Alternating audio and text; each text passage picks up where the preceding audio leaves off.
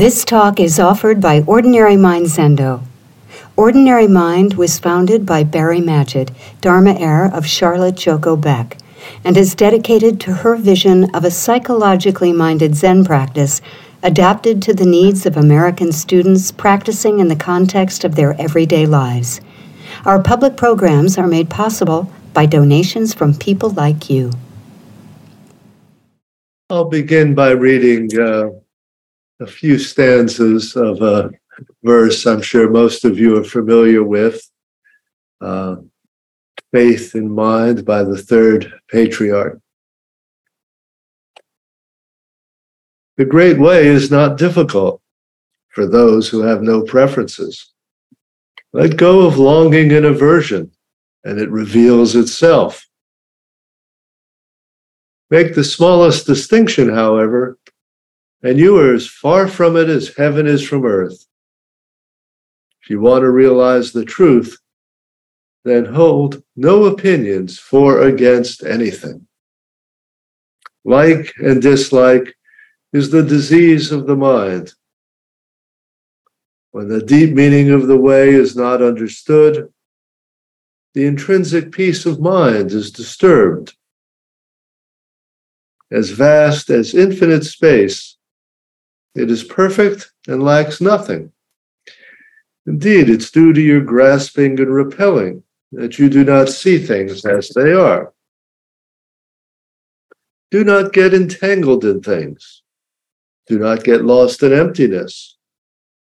Be still in the oneness of things, and dualism vanishes by itself.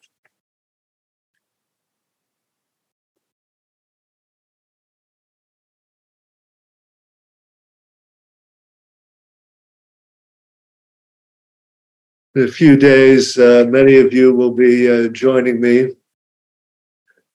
for Sesshin at Garrison. It'll be a rare chance to actually get together and practice in person. And this verse is an excellent model of practice for Sesshin. When we go to Sesshin, we put aside preferences and likes and dislikes. We just show up to what's ever next. Sometimes I've likened it to taking a first step onto an escalator. It just carries you along and you let it take it wherever it takes you. In Sesshin, we don't want to get hung up on preferences. Am I getting enough sleep? Do I like my room? Is the food the way I like it? Does my knee hurt? Comfort and discomfort, likes and dislikes. For a week of Sesshin, we live in a world where we just say, now this, now this, now this. And likes and dislikes tend to get dissolved.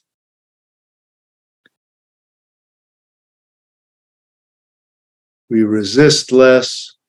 Our opinions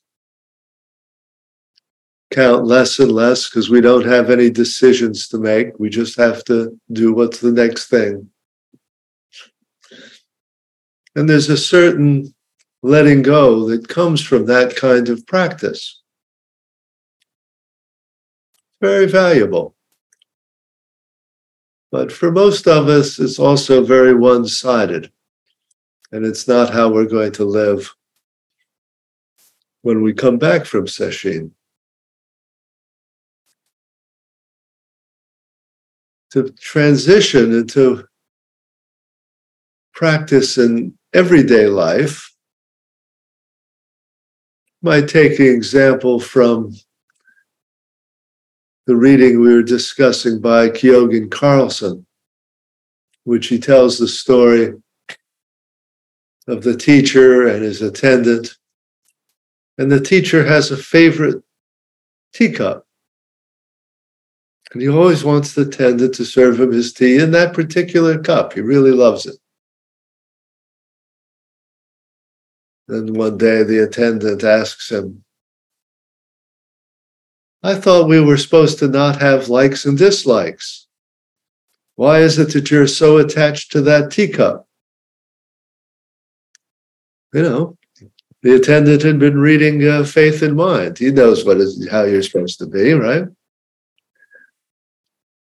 And the master replies,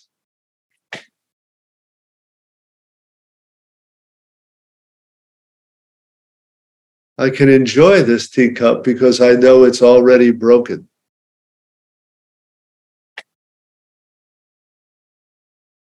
In other words, I've got to come down from the plateau of oneness and no preferences to a world in which I hold on to things, but I hold them in light of impermanence.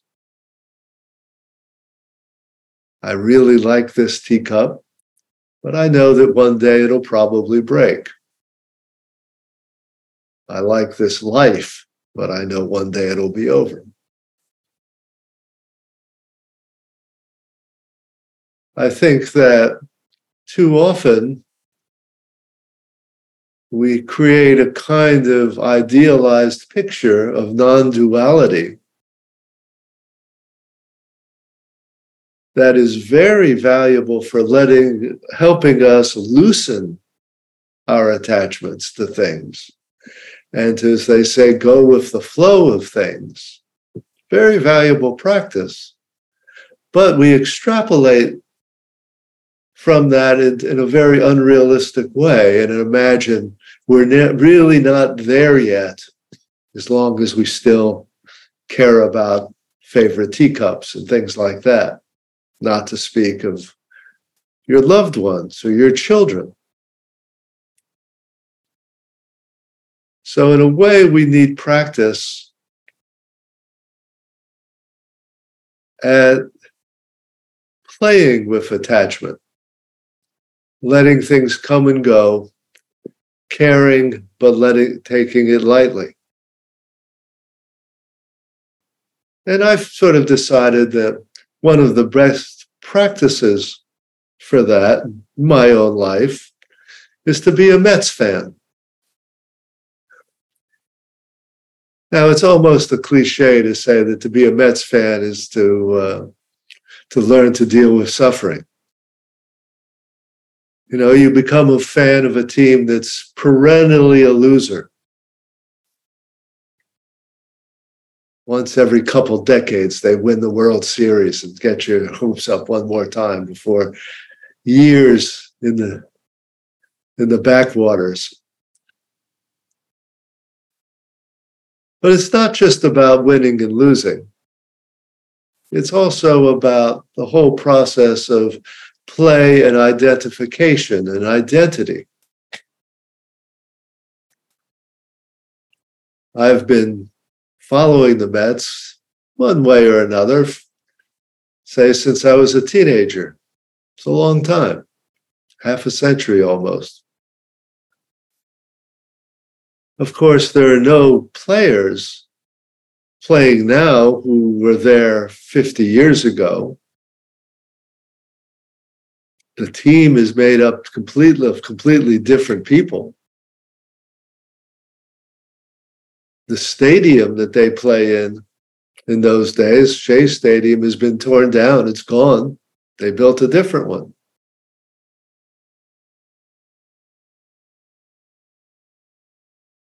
In the old days, one of the reasons, you know, back in the 60s or 70s, whether you were going to be a Yankees fan or a Mets fan, is that, you know, at least people I knew looked at the Yankees and they were run by this guy, Steinbrenner, who was this shipping mogul, spent an enormous amount of money on the baseball team, but had a kind of arrogant, Trump-like kind of persona. It was a kind of rich man's swagger. And so we thought, oh, to root for the Mets, well, you root for the underdogs. You're not rooting for the guy who just spends the most money to get the best team. Well, now 50 years later, the Mets are owned by the richest owner in baseball, Steve Cohen, and they have the highest payroll in baseball. All of a sudden, they're not exactly the underdogs, although one sports writer recently characterized them as the worst team money can buy. Despite all that money spent, they still have a losing record.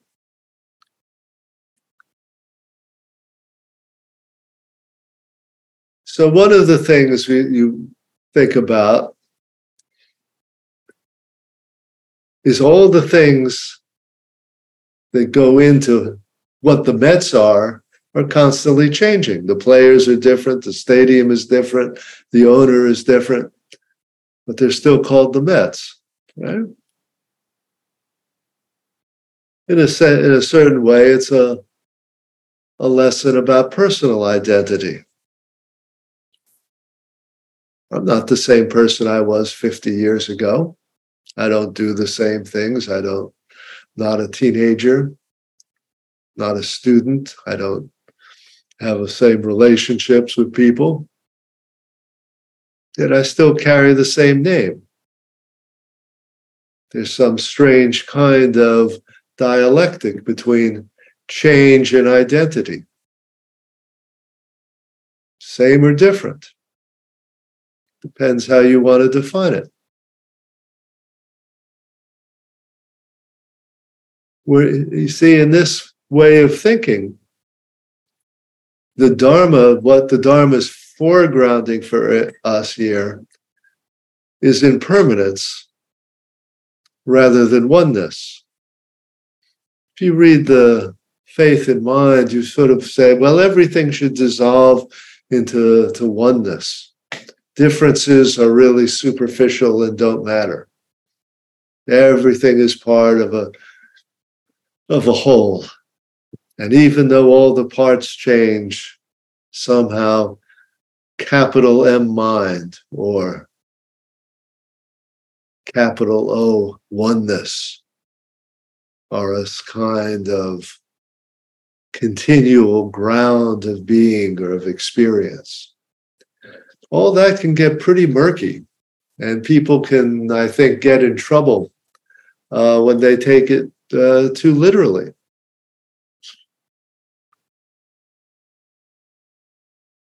What does capital M mind mean? And what's it supposed to be? It's our relation, its relation to small m mind, our ordinary mind.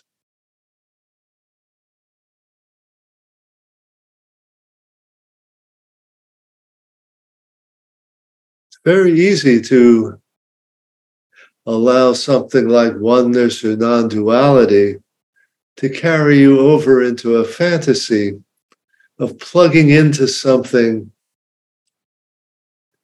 behind the scenes, behind the screen of appearances that is supposed to be the one thing that never changes. Likes and dislikes, objects of this world come and go, but somehow behind it all is mind. Behind it all is Buddha nature. Behind it all is being. Behind it all is just bullshit. Really. That's part of what nothing is hidden means. Nothing behind the curtain. What you see is what you get. So in a strange way, I think we're better off practicing with the Mets. They don't tend to take us away into any cloud cuckoo land of metaphysics. We're very much down to earth in a world of gain and loss, but it's also a world of play. We play at gain and loss. And it's an interesting thing that sort of at sesshin, we play at no difference. We play at, it doesn't matter if I get enough sleep or not. It doesn't matter if I like the food. It doesn't matter if my knee hurts. It's all the same. Just the next thing, the next thing, the next thing. We play at that. We don't really want the whole of our life to be like that. Nobody does if they're honest. But there's something very useful at playing at it for a while because it loosens up our attachments. Maybe it doesn't have to go exactly the way I'd like it to go. Maybe close enough is good enough. Maybe there's such a thing as good enough. Maybe it doesn't have to be just so all the time. It's a sort of thing that we bump into in sesshin all the time. Now, once in a while, you'll have an experience in sesshin where it'll feel like everything is perfect just as it is. That's true. That's a wonderful feeling. But in a way, it's just as useful a feeling to say, well, I'll just get by on an hour less sleep than usual. It won't kill me. I'll just live through that experience of sleepiness or discomfort. The thing I usually am afraid of or try to control or need to avoid. Actually, maybe it's not that crucial after all. Maybe just there's a lot more give and take in the things that I think are necessities. Maybe they're just wants.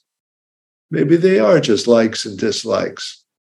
And I can play at letting them go a little bit.